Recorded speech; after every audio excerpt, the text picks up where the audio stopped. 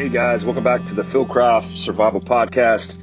I'm your host, Mike, currently sitting on the side of the road in the beautiful state of Montana on the west side of Glacier National Park. And I just wanted to flush out a few ideas and thoughts and experiences from my Go Rig Challenge before I got home and before I forgot everything, TBI. Hey, so if you guys have been tracking our social media, you know that we set out to do the Go Rig Challenge doing a road trip in the United States from Prescott to the Canadian border.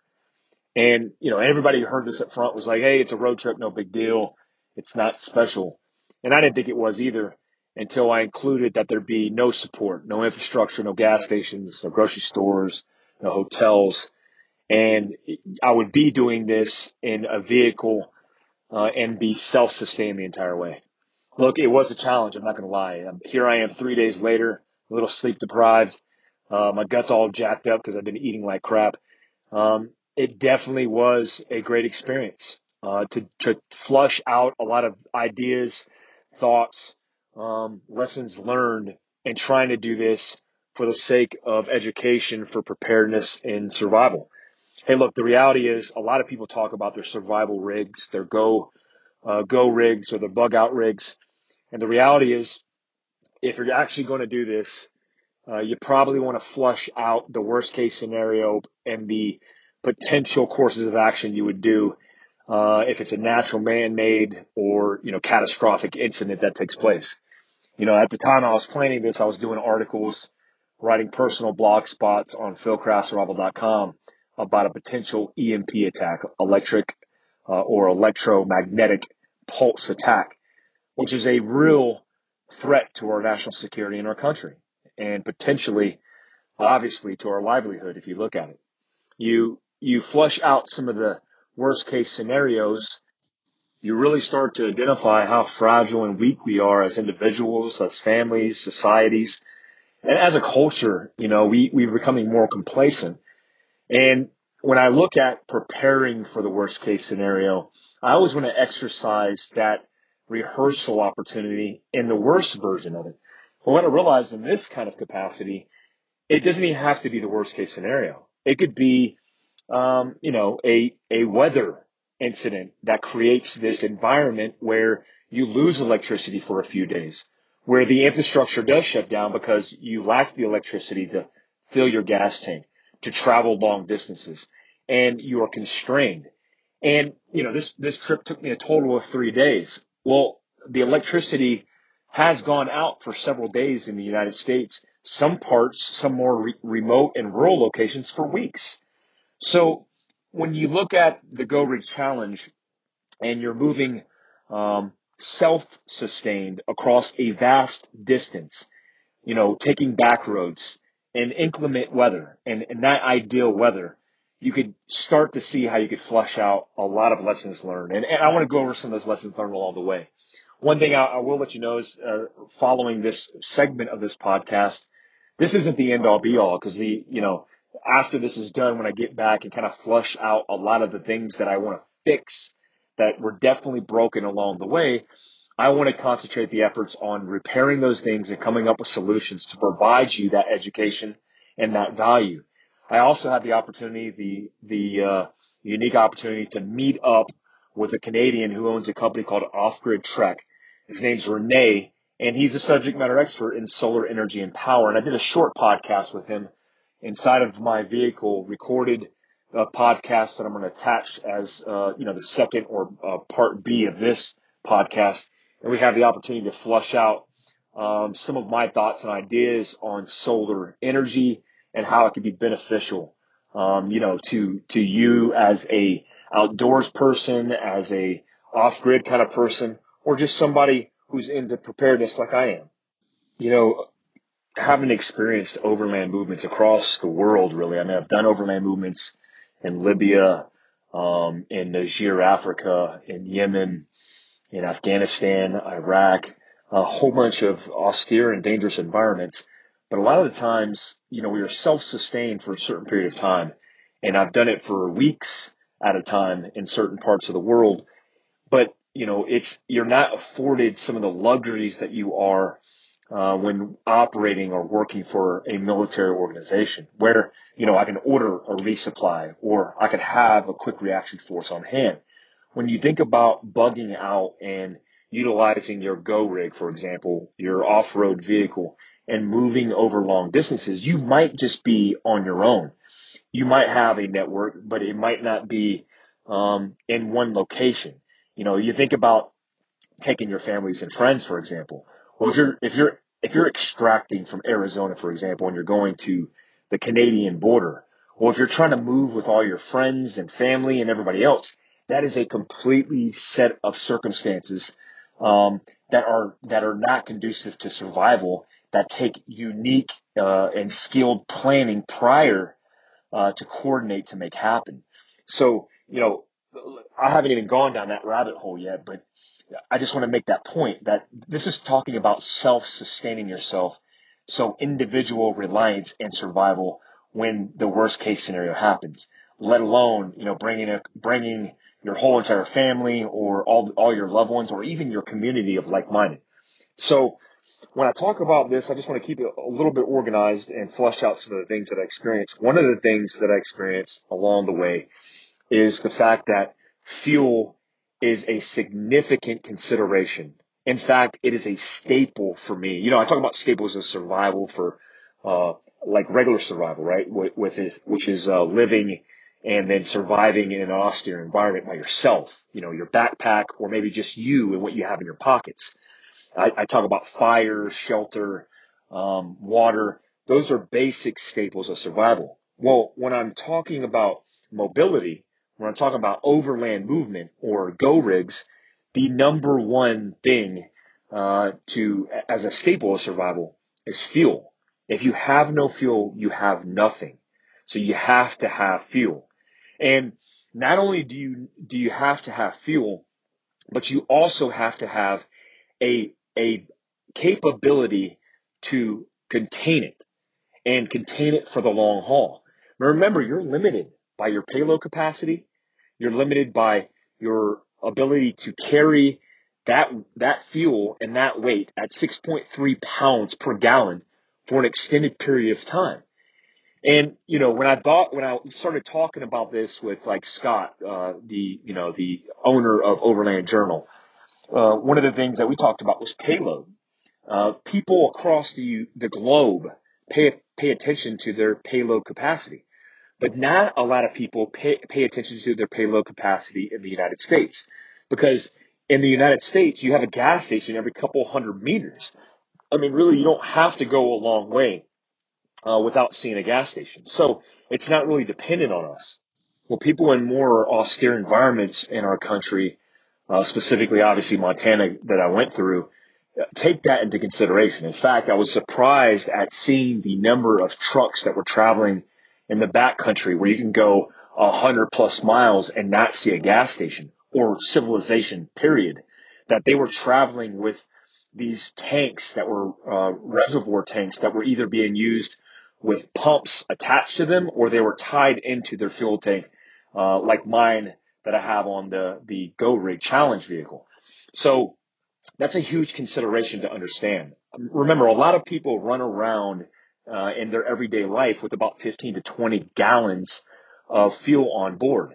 And, if you're looking at 15 to 20 miles per gallon, and then you take that times 20, you're not looking at a lot of fuel. Hell, most people I know drive around with half a tank of fuel on board anyways. And so they fill up, they take it down to a quarter tank to half a tank, and so really that degrades your capability to react when you're looking at, an immediate action drill or reacting to a survival catastrophe or event.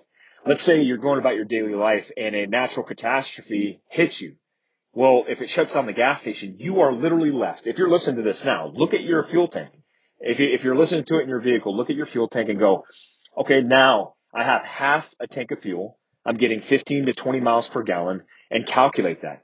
Well, that becomes the world that exists around you and the extension of your rucksack or capability. If you're looking at your Go Rig being an extension of your rucksack, which I treat it that way. So now when I look at my gas tank, it's a completely different take on my capability in survival. because you only have so much fuel, and that is literally the limitation. You could have a truck full of equipment. You could have a truck gun, a med bag. You could have all this high speed stuff. But if you don't have the ability to extend your fuel tank or your range of mileage based on your fuel, then you are SOL.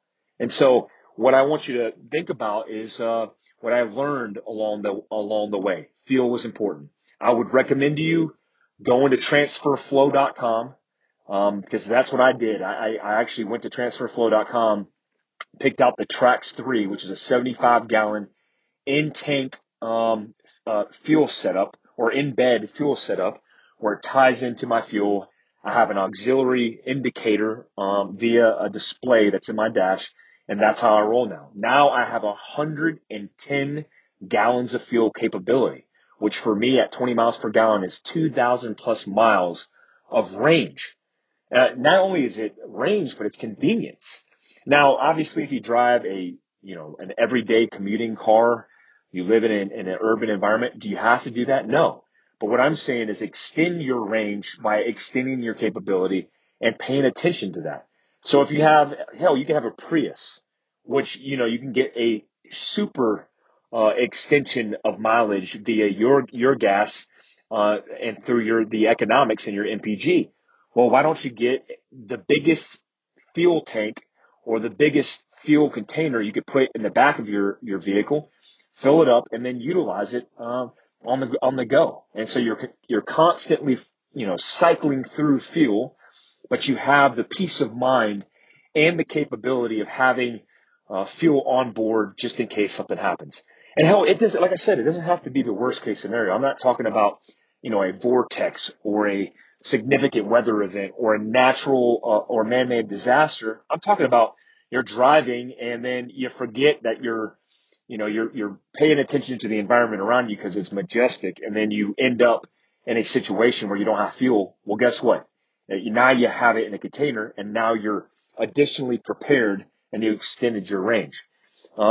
Also, you can get onboard fuel tanks that extend the capacity of your current tank, meaning it ties into your capacity, and you don't have to think about it. You just fill up that extra tank. In my 6-foot bed setup in the transfer flow kit that I have, you fill it up and it's 75 gallons and it's fire and forget. I slept in the back of my rig and didn't smell any fumes, no issues at all, because it's contained, it's weatherproofed, it's sealed, and it's protected in my truck bed. If you have a truck, I recommend that setup because I recommend on top of that you have some kind of canopy over your bed to provide insulation and protection for the things that you have. If you have a fuel tank, you want that added protection for that. Because remember, if you look at catastrophes that are natural, for example, they typically turn into man-made disasters in a short period of time because people fight for resources, and that could happen in the blink of an eye. Something else that I experienced that I really never experienced before is the weather, the cold weather.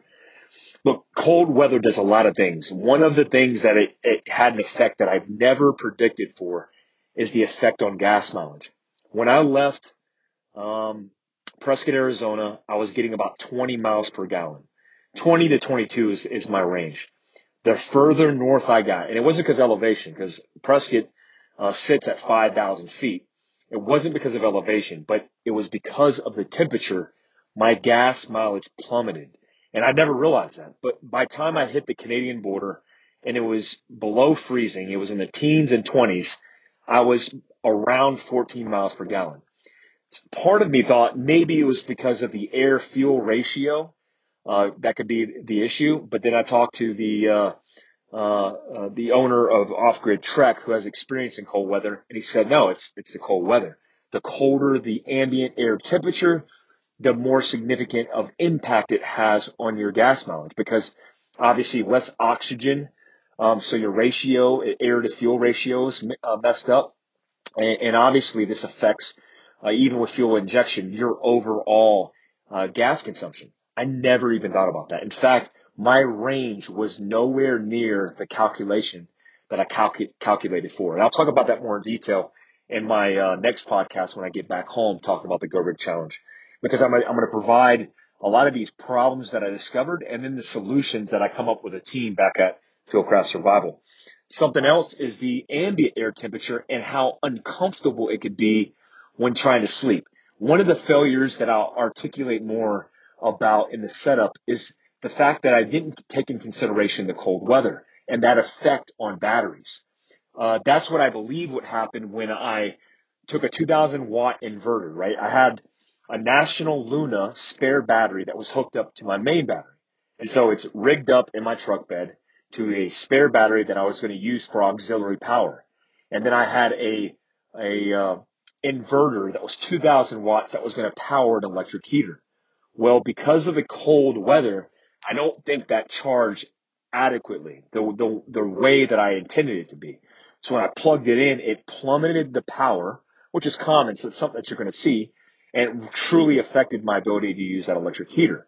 I mean, I could have used it, but I would have drained that battery completely dead in a short period of time. So I decided to use my cold weather sleeping bag instead.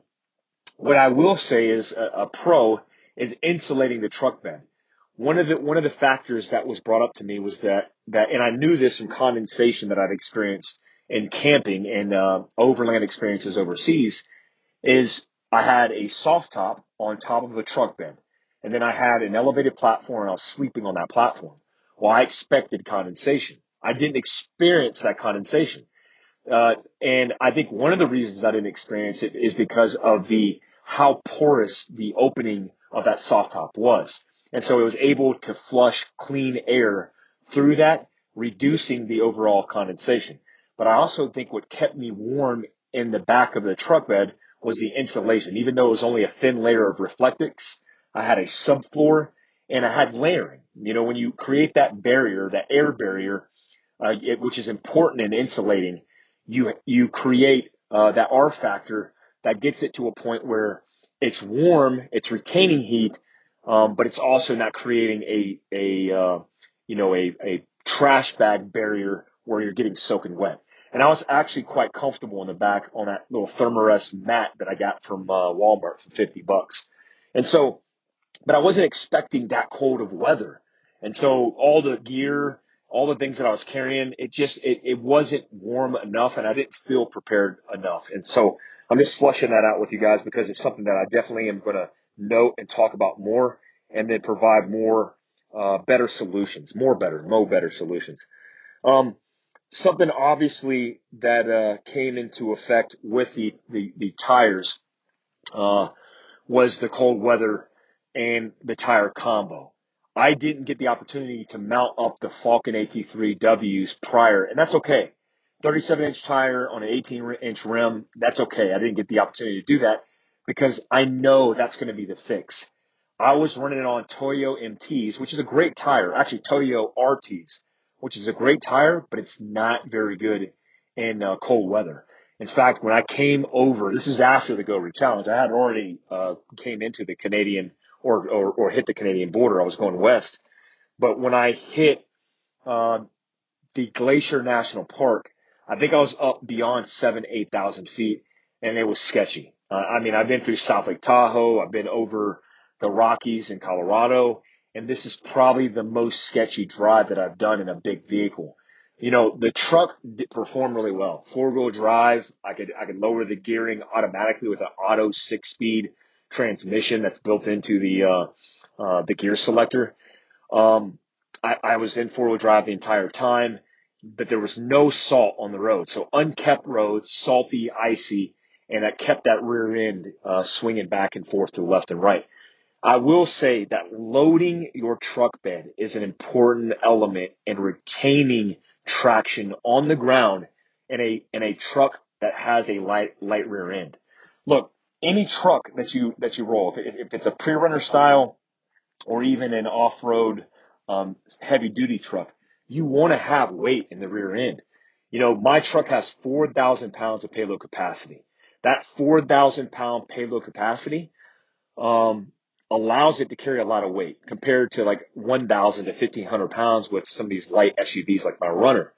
But when you have 4,000 pounds, that doesn't mean, you know, you don't take advantage of that. In fact, I think as a common staple that I'm going to brief is that everybody who has a truck bed and has a heavy duty truck should have a minimum of 50 gallons on board, which gives you about 300 plus pounds of weight, which is important to keeping the ass into that vehicle grounded.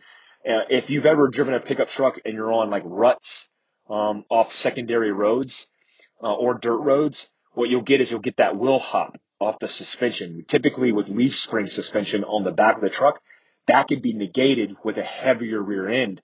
And I advise that for everybody who's attempting it. Look, the Go Rig Challenge was a great experience, and it was a lot more challenging than I thought. I have a laundry list of things that I'm going to recommend along the way. I want to say thank you to everybody who provided support. TransferFlow.com, Rigid, the list goes on. I'll start fleshing these guys out, especially to Off Grid Trek.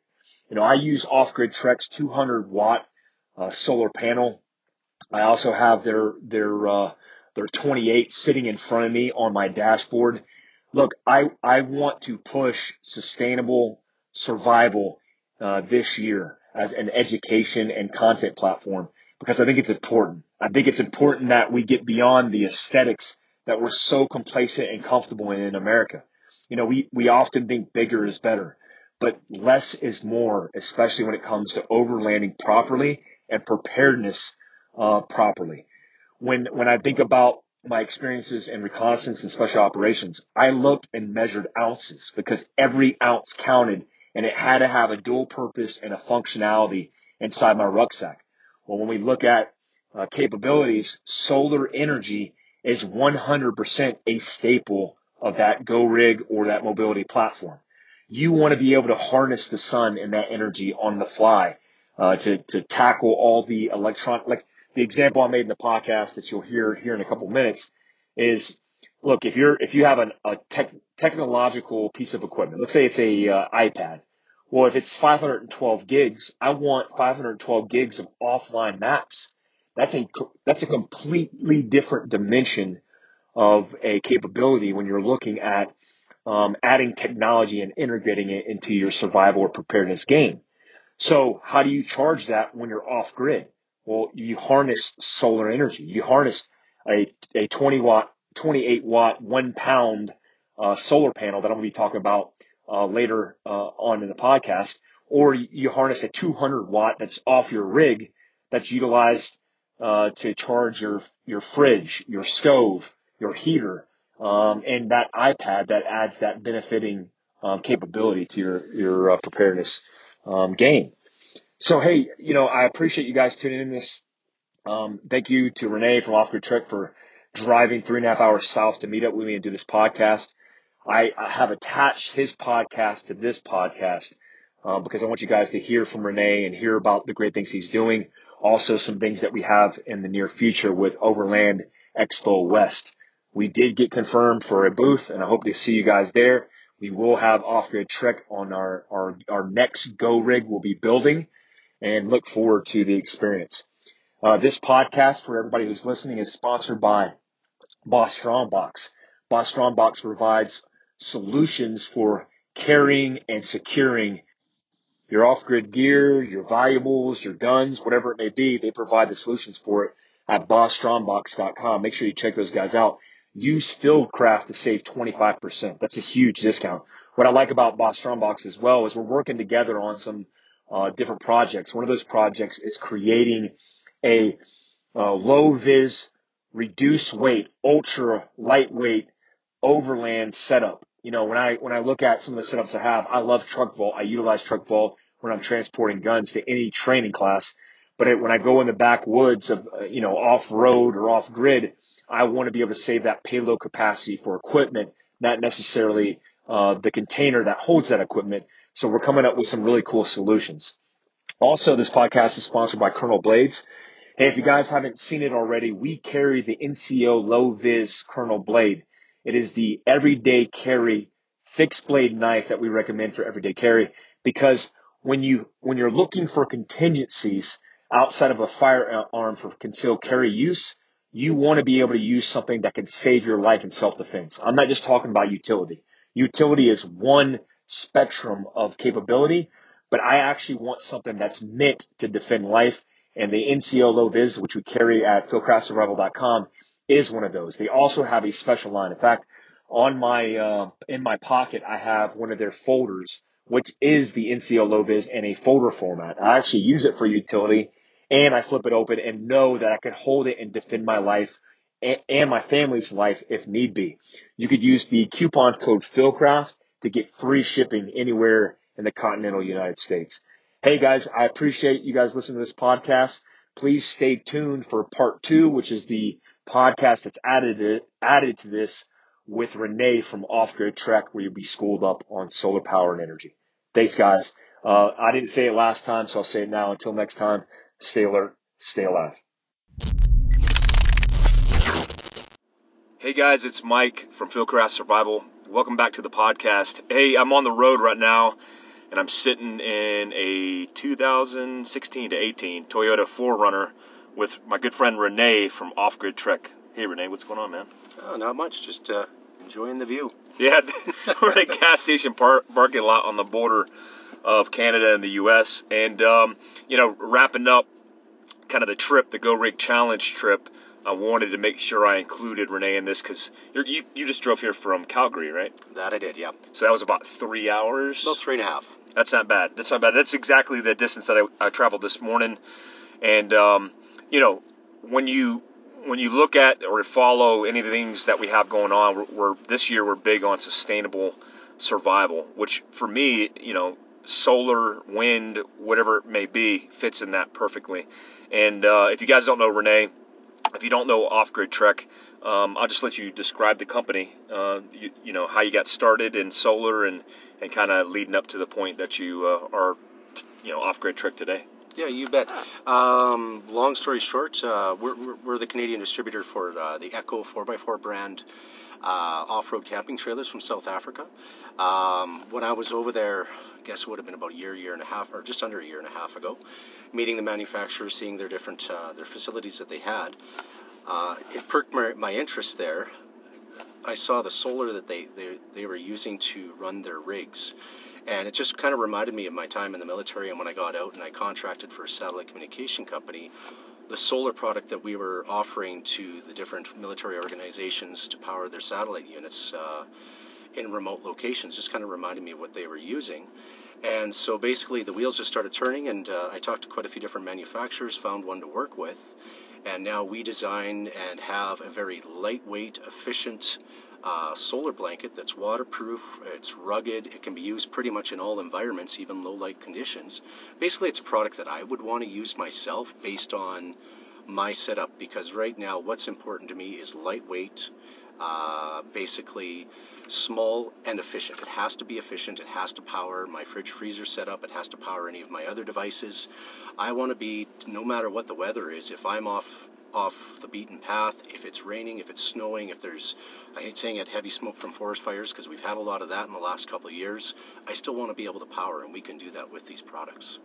Yeah, I think it's important to note that if you're really serious into survival, and you're a follower, obviously, of Philcraft, but you're interested in backpacking or the outdoors, you don't have to be on the far right in preparedness. But power is something that's often neglected, especially when it comes to consumer electronics and everything else. And so the further right you get in preparing or getting outdoors in austere environments or remote environments, the more you have to consider your power options. And it's always boggled my mind, because I lived out of a rucksack for a decade as a sniper in special operations, and being deployed and being in the U.S. and training, we always concentrated our efforts on looking at the best solar options. And that has evolved over the last decade to an extent that's not really communicated. In fact, I was just talking to you before the podcast. I used Goal Zero about a decade ago, and it was garbage. I mean, it was funny because the stuff that I used a decade ago, you use rechargeable batteries as part of the solar panel pack. It's because it couldn't depend on solar panel because I don't think they were efficient enough. So we've come a long way, right, in solar technology or solar advancements. We have, but it's interesting because the market still, most of the manufacturers out there, excluding PowerFilm Redarc, which we've based our product off of, still use the more inefficient panels because that's what the population. Is it cheaper? It's cheaper? It's cheaper, and that's what the population is trained to believe that is the product to use. And most of those are anywhere between 15 to 18% efficiency, which is, they don't work in low light conditions. They're not designed for that. They're usually bigger and bulkier. So that's a big difference, right? Yours actually works in low, and we're looking out of the windshield right now, and I consider this low light conditions because there's not direct sunlight. It's a little bit more passive, but yours works more efficient. Is there a percentage that it's gauged off of? What is the metric? Ours, based on the solar cells that we're currently using right now, it's 23.5% efficiency. So it's a big jump over 15 to 18. Yeah, absolutely. Yeah. When you look at the spectrum of solar energy panels and the watts, can you explain a little bit about power? I've always, even when I go 200 watts, that's a lot of watts. But what does that mean in the big scheme of things as far as power consumption? And, when I'm looking at options for things to buy, how do I compare the wattage for consumer electronics? Is there like a good median to discuss that or figure that out? I think because let's look at fridge freezers, for example, like a Dometic as an example, or a Snowmaster, any of those. A lot of them, they don't really say watts, but they'll say the amp draw. Yep. But we also include that as well, too. So the amp draw, so for example, our 200 watt, I believe at max power, you're going to get 10.1 amps. So I'll use my 65 liter Dometic fridge freezer as an example. When that thing is running, so when it's at full bore, so it has to cool down because it's plus 30 outside. It's quite warm. I'm using Celsius, not Fahrenheit, by the way. Yep. So it's a warm day. It's anywhere between, let's say, 4.25 to 4.5 amp that it's drawing. Yeah. So at 10.1 amp, that's more than sufficient. I can run that. I can run a Goal Zero power pack. I can run several USB devices all at once, all off of that, even in low light conditions. Now, back to the Dometic, when it's in its maintenance, for lack of a better term, so it's basically, it doesn't need as much power to run to keep it cool. It's usually about 0.25 to 0.5 amp, so you can see that you really don't need as much. Yeah. That's fascinating because people would never think. I mean, when I went into solar and started focusing on it more, did a couple articles for Outdoor X4 and your product specifically, the 200 watt blanket. I started to realize that even when I was in the military, you couldn't power a laptop. Like we use Panasonic CF74 Toughbooks. You couldn't power a laptop with solar panels. We would use it for like small electronic, GPS Garmin's or, cell phones that we had navigation equipment on. But then now, like I've on this trip, I've powered my MacBook Pro attached to this. So is that because of efficiency, or is that because of electronics that are consumer electronics becoming more efficient, or is it a combination of both, maybe? Actually, consumer electronics are actually a little bit more power hungry. Like as an example, the newer Android devices, they require minimum just under 1 amp to power, and it's actually in the software. It won't charge without that. The iPhone styles, those are just under 2 amps. That's what they require. Yeah. So they're actually more power hungry. So it's more about the efficiency of the solar powers or solar blankets that we offer. Okay. Yeah, and what I like about your specific blankets is, and you have some ones that you brought, which I'll get some pictures and post on social media today. A couple of them are real lightweight versions, and they would be the versions that I would think of when we talk about this, the vehicle being the extension of your rucksack. If we're using medical equipment, for example, when you're walking around in the woods, you want a tourniquet on your belt, or you want somewhere you have ready accessible access to a tourniquet because you want it in a crunch. Well, if you're looking at your vehicle as the extension of that, then you want a medical aid bag that's, you want an ambulance. And so when you're looking at solar power, the 200 watt, it can be packed out. How much does that 200 watt weigh? It's 13.6 pounds, and it folds up to the size of a laptop. Yeah, that's not bad at all. So it's absolutely mobile. But if you look at this lightweight version, this 120 that we have in front of us, I mean, this thing is like the weight of a Nalgene bottle unfilled. I mean, it's nothing. This is the 28 that we have. Oh, is right this here. 28? Yeah, but the 120 that I showed you earlier, that one's only 7.9 pounds is what it is. And how much is this one? This is the 28. This is our lightest one that we have. It's a 28 watt, and it is only 1.1 pounds. Yeah, this is insane. And it's fully waterproof, fully durable, dustproof, using the exact same solar cells, and it even has 2 high-speed USB charging ports with a voltmeter on it. What I think is different about your stuff that I've realized is it's just ruggedized. Did you design, like, what's the reason? Is it your military experiences? Is it because you made it specifically for outdoor use? Why is it? I mean, it's every single solar panel that I've seen from other companies they look fragile. It's almost like a household panel, but these things look like they could take a beating. Exactly. Basically, I've designed them on how I would want to use them. So when I went through the process of going through several different manufacturers I'm dealing with, I don't even want to put a number on the amount of money I spent on samples that were sent to me. But these ones I've field tested, I've used before I actually put them on the website and said these can be used. It is definitely based on my military experience, and as you can tell by the Forerunner, I like to overland a little bit as well too. So. Yeah, like this is almost like a similar setup that I have in my vehicle. In fact, it feels like we're sitting in my vehicle. So is overlanding a big thing in Canada? Because an observation that I never really realized about even the northern United States is it's freaking remote out here. I mean, you can get in some serious trouble if you're not careful or if you're not planning. And I think about Montanians or people from Idaho. I'm like, man, if you're out here and you don't have a spare fuel tank or fuel on hand, and it's like it is now where it's like 10 degrees, you could get in some serious trouble. So, I know we talked about it before. Calgary and Alberta just overall has a lot of outdoor wilderness. Yeah. So are people doing a lot of overlanding out there? It is. It's not exploding. It's like every year I see it in the U.S. It's exploding more and more. We don't have the population base, so it's not at the same rate. But it's extremely popular here. People, I think we as human beings, to have that nature of wanting to explore, Yeah. that's ingrained in us. We want to explore. We want to go see what's out there. I know there's a lot of people that like the traditional campgrounds, that type of thing. It's, maybe when I'm 60 or 70. I hate those things. It's But so not right bizarre to now. me. It's like Yellowstone, where Yellowstone's so majestic, but it's like the drive-through wilderness experience. It's Yeah. like people can go and drive, roll down their windows, take a picture of a bear, and then drive through it. And I'm like, how bizarre is that? That there's campsites where you go to a parking lot essentially in the middle of the woods, and then you park amongst, like, I was in Yellowstone camping that way because I had no other option. And I was on the grass by a foot, and they're like, you have to get your vehicle off the grass. And I had a rooftop tent. I'm like, but I'm camping. And they're like, well, you have to be on the asphalt. I'm like, oh, this is horrible.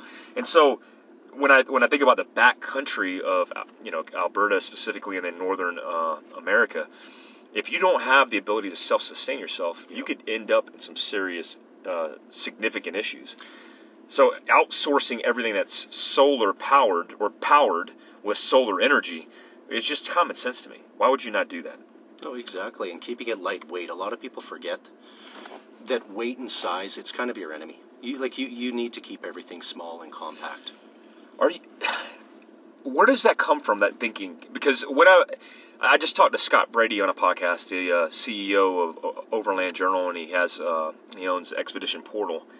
And he's worldly traveled like you are. You've been to South Africa. I'm sure you've been all over the world.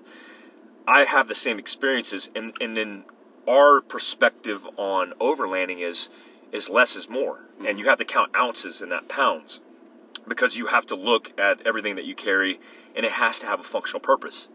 But what I've realized with the overland experience in America, and this isn't exclusively for everybody, and I don't mean this is a generalization, but it seems like more is more.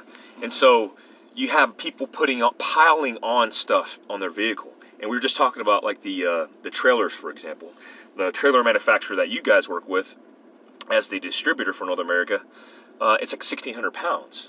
Yeah, so the heaviest one is it's 1,672 pounds. It's the lightest caravan in the world. And we have the smallest one is 990 pounds, and it sleeps 7 people in full comfort. Isn't that 1,600 pounds? Like, the minimum I've seen in America is 5,000 pounds. And so when I think about that, it's like, it makes sense now, because you could make your rig look like it's overland capable because it looks like it is. It's the same thing with the guys who drive big trucks that aren't capable of going off road. We have names for them that I can't say on a podcast, but it's the same thing where, if you're just driving yourself to the campsite, then yeah. But if you actually are looking at the practicality and functionality of things, you have to pay attention to that. Yeah. And so when you look at, and we were just talking about, it's probably like a 30 or 40 degree embankment with a little bit of snow on it. You couldn't do that with a 4Runner and a 5,000 pound trailer, or good luck trying to. But if you have that 1,600 pound, hell, I have a 1,600 pound damn near bumper on the back of my 4Runner. It would be pretty easy to do, and that makes more sense to me. That if you have the kind of worldly experience or understand true overlanding, which it's over. Expedition is like overlanding with an objective. Overlanding is like driving overland with traveling in mind. It's like you need to pay attention to these things like renewable energy. Oh, definitely. Like it reminds me, it's not overlanding, but 3 years ago, myself and a friend, we canoed the Yukon River, and I've got 250 pounds worth of 2 bear dogs that are in there. We calculated and I dehydrated everything for about 3 months, all of the food. I knew everything that was coming up. Nice. Absolutely all the gear, like my tent is from Sweden, my hunting axes are from Norway, everything that I have was specifically handpicked. We figured with the 20-foot canoe, everything, all our gear, all of us in there. My fucking... Oh, those... It's still going? Yeah, I'm not even going to edit that out. I thought my phone died, and so no, continue. It's good. But either way, just speaking of weight, and it's maybe not the best example, but we did 10 days, 415 kilometers, just trip of a lifetime for me, and then we toured up through Alaska and what have you. But we were 1,200 pounds, and with that weight, with how fast that river was, you basically needed, believe it or not, if you wanted to hit an island, you had to paddle hard a mile beforehand, because that river was so fast you would not make it. Really? Yeah, so we missed a lot of good camping spots, and ironically found a lot of good camping spots. Because you overshot it, and then you hit another one, you're like, oh, okay, this is it. So wait a minute, you canoed the Yukon Peninsula from, I'm assuming like southwest Canada, all the way up to Alaska? Nope, it was all in the Yukon. So it was from Carmacks to Dawson City is where we went to. Okay. And then afterwards, just for fun, just because I was up there, we went into Alaska to the Chilkoot. It was the Chilkoot River off the Chilkoot Lake, I believe it is. I'm probably pronouncing that wrong. But just to see the salmon run, which was awesome. Man, what an amazing experience! I bet that was. That's something, as we start educating, because I even want to start testing stuff like this, because as we start educating, my whole mindset is, if you're looking at your vehicle as a survival, let's say it's a bug out consideration. Actually, there's so many people who say they have a bug out rig. It's like, hey, this is my vehicle that I'm going to bug out. And then they only have a 15-gallon tank on it. It's like, well, you're going to bug out for about 150 miles, and then you don't have any options. So for those people who kind of go that route, well, what happens after that? Well, what happens is you have to go on foot. Your vehicle is a dead weight. And so you burn it in place, use the fuel to heat you up for a day, and then you have to actually go on foot. And so that mindset, it's like, even if you're a weekend camper, if you're planning for the worst case scenario, as a weekend outdoorsman, you go out and then you set up camp, and then you want to get away from your rig. Well, you have to have a kind of different versions or different capabilities of your packs. And so I would recommend like a 200 watt, for example, that I carry inside my 4Runner, but now it's inside my truck right across the parking lot. That you have the man-packable version as well in your outdoor pack, which would be considered your go bag. And I just line it out that way for our consumers. But, when you're camping out of your rucksack or off your canoe, you have to consider these kind of things. And that's why I like these 28 watts. Like, what would this power, this 28 watt version of this? What is some consumer electronics that you get? The 2 ports that are on there are 2.4 and 2.3 amps, so they're considered high speed. Yeah. So right now, any of the newer phones, like the newer iPhones, the newer Android phones, because they're extremely power hungry, even an iPad, it'll run off of that. GPS, any of those types of devices will run off of that. And I think that's hugely important, because there's people who are preppers who are kind of snobbish about electronics and about technology, And my whole thinking is utilize and leverage technology until it's irrelevant, and then have a fallback because you learned basic land navigation on a map and compass. But one thing I would never neglect is like an iPad or an iPhone, because you could have 512 gigabytes of offline maps on your phone and device that you literally could use to navigate, because you could ping a sat phone or a satellite connection on your phone in the middle of the woods, in the middle of nowhere, because if there's a tower available, it will use it, but there's devices that use straight to tower or straight to satellite communication. And having that capability is important, especially, I've used it in reconnaissance, but having the ability to charge it on the fly in remote areas. I mean, I hunt in Arizona, and there's places in Arizona even that you can get lost for days, if not weeks. What's the future for you guys as far as, I know you guys are talking about getting into the North American market. I don't even know of many companies besides Goal Zero that are in the North American market. What's your goals for Off-Grid Trek this year? Well, the ultimate goal is just to create more awareness for this product, because it's not just because I have the company, it's I use the product. It is, to me, the best that's out there for the price point that it's at. Like this 28-watt one as an example, and I'm going to use Canadian dollars, not US dollars. Mm-hmm. If you were to buy the Goal Zero 28-watt one, it's $333. We're going to be marketing this at $299. Wow. Okay. And the efficiency rate on this, as an example, the other day, I was just for fun, I had a little bit of sun in the kitchen. I plugged into there the little Goal Zero fan. Mine ran. The 28-watt one didn't. Really? Yeah. Because it's more efficient, right? Because it's more efficient, yeah. Man, and what I've noticed is, like, even flopping this open, there's like this textured material that's over the actual solar cell. What is this material that's on here? So it's an ETFE coating. So you can tell it's porous, and it's designed to be porous. Well, there's several reasons, but the porousness will actually absorb more sunlight. The film that's on here is imported from Japan. Traditionally, you can only get that film from Japan or Germany, just where it's manufactured. So it's designed to be, as you can tell, scratch-proof. Yeah. It's waterproof, not water-resistant. And it's dust UV-proof. The UV-proof, it might sound a little weird saying that, but basically you have about a 10 plus year life expectancy with this. You don't with the other products. Wow. Yeah. Okay, so waterproof, not water resistance. Correct. Meaning, this could be submerged in water. You could flop over off your canoe into the water, and it still will operate. Exactly. As an electronic device. Not that I recommend that. You got to pick up gear. Yeah. You don't want to throw this inside the water.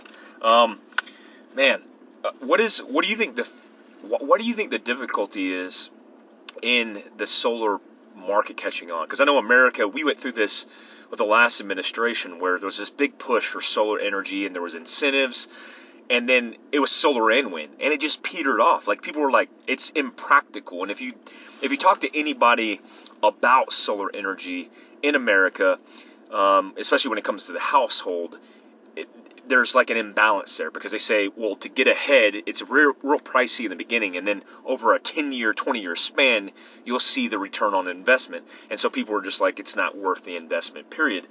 What are the difficulties that you're seeing in the solar energy field? Why is that? I mean, why is there not leveraging of solar use across the spectrum? Or is that something that's happening in Canada? I think it's happening more and more. We're definitely seeing it more and more. And what I'm going to use is, as an example, a lot of people that like overlanding, they have the same mindset for emergency preparedness as well, too. Yeah. There's stuff going on in the world. Half of me believes in global warming, half of me doesn't. I don't know what to say on that. Yeah. But we can't deny there's different weather patterns that are happening. Is it because it's cyclical, because it's happened 1,000 years ago? Yeah, there's a lot of variables, yeah. But the point I'm making is there are more storms, there are more power outages. So there are more people looking for ways to be prepared. So I think it is catching on more and more, not only in the U.S., but in Canada as well. Because you look at the forest fires we just had in British Columbia. Yeah. The city that I live in, I don't have asthma, but I felt like I had smoker's cough this past summer. Wow. Like, there were times where you didn't want to go camping or overlanding, because what's the point when it's that smoky? Yeah. Oh, that's ironic, because we in California, we had the same exact things in California with the campfire that killed hundreds of people, and still hundreds are missing. And the whole entire state, from Central Valley all the way to the north, were completely obliterated, and infrastructure and everything else shut down. And if you're looking at, and I think it's a good a good way to educate the public, because we're sitting here on the Canadian border talking about preparedness and solar energy. It starts with education. I mean, people have to be educated. The more we talk about it, the more we get advise people on viable options. And no doubt, Off-Grid Trek, because I've tested it a lot, even on this trip. Sometimes not even able to get on my phone because I'm just in the middle of nowhere. But it definitely works, and it works really well. And man, I'm appreciative of somebody picking up the torch and moving forward with this, because I feel like just more people need to be educated on renewable. It's almost not even, I had to even label it renewable, because it is obviously renewable because it's always there. But it's like, why would you not think of it as a primary source instead of buying a crap ton of batteries and spending a crap ton of money every time you go out to refill and charge your devices? The sun's free. It's there every day. Well, and it's interesting because I just sold one not that long ago to a guy in Washington State, and he was telling me with his Jeep, the dual battery setup he was going to do would be about $1,200. Yeah. He bought a 200-watt solar blanket. He can use his 90 amp hour stock battery and run a 65-liter fridge freezer all day, all night, off of the 200-watt solar blanket. Now he doesn't need the added weight and the added cost for that. That's awesome. Yeah, it's an investment in renewable energy. You buy it once and you have access. Yeah. It's literally your conduit, your access to the sun and the energy, and then transitioning that into energy. And when I think about survival preparedness, like people will spend $1,200 to $1,500 to $2,500 on a custom pistol for concealed carry, but they won't spend a penny on thinking about renewable energy. What's an ideal setup? And I had talked to you a little bit about it for having a battery. With a 200 watt, is the ideal setup to have a battery, have the renewable source, the panel, plugged into the battery to keep it topped off, and then use the battery on the fly to be able to get the energy? Is that the best setup? Yeah, so what most people will do is, like, as an example, you can either use your stock battery. I have a Group 31 battery in mine. I had that set up before I was going to get into the solar side. But you can get away with, because we provide like another secondary cabling option, so it has a solar charge controller, battery clips right onto the battery. Yep. It'll charge that. Then you can charge your fridge freezer if you've got that, or any other electronic devices right from your vehicle. The big bonus is we have 2 high-speed USB charging ports on the back of the solar blanket. Nobody else has that. Yeah. So you can use both of them at the same time. Yeah. Yeah, exactly. And I don't get why nobody does that. It just kind of makes sense. And then our solar charge controller, we have an additional 2 high-speed USB charging ports, so you don't need that secondary battery pack. Yeah. So again, less is more. Yeah. Always. So man, is there a tutorial on this on your website? No, and I'm gonna do one. I'm gonna steal that from you. I'm gonna do it. Okay. Because I'm gonna do that with a 200 watt, because I do have the National Luna, and I was looking at the setup because I wanted to. The way I have it is, the Dodge has 2 batteries, one for power and one for auxiliary. Mm-hmm. I have the National Luna spare battery set up in the truck bed, rigged, but I want to be able to top that off when the vehicle's not running. Mm-hmm. So let's say I walk away from the vehicle because I go fishing. Well, I want to be able to plug in the 200 watt blanket, top off the battery while I'm fishing from the sun, and then come back. And so I'm going to do a tutorial video on a YouTube setup on that, because I think that what it is education. Even me, who knows solar energy a little bit, it's hard to get references for education because it's not cool. Like, tactics are cool, but once you realize how efficient and how awesome solar panels and solar energy can be, it's not cool because it's functional. Well, I think you hit the nail on the head there. It's not sexy. Solar's kind of boring. Yeah. In ways, but it's necessary. Yeah, absolutely. It's completely necessary. Absolutely. Well, Renee, where can people find all of your resources for all this stuff that you do? Offgridtrek.com is our website. Other than that, our phone number is 403-461-7173. We just started a YouTube channel, so that's going to be growing as we grow as well, too. Nice. So that's on there as well. Awesome, man. And, I'm trying to get Renee to come out to the Overland Expo West. We actually have a booth confirmed there. At a minimum, we'll have his products on one of our rigs on display, and then have really smart people, smarter than me, on site to be able to talk about the ins and outs and all the capability of solar power. I look forward, man, to building a relationship, and hopefully we can get these things in maybe a Fieldcraft store or in some more stores in America and get it more popularized as it should be, because it's necessary. Yeah, you bet. Yeah, no, it's amazing. We've already signed up a couple other dealers here in Canada, and I think it's going to be coming pretty quick for the U.S. as well, too. Awesome. Thanks, Renee. Thank you. Yeah, you bet.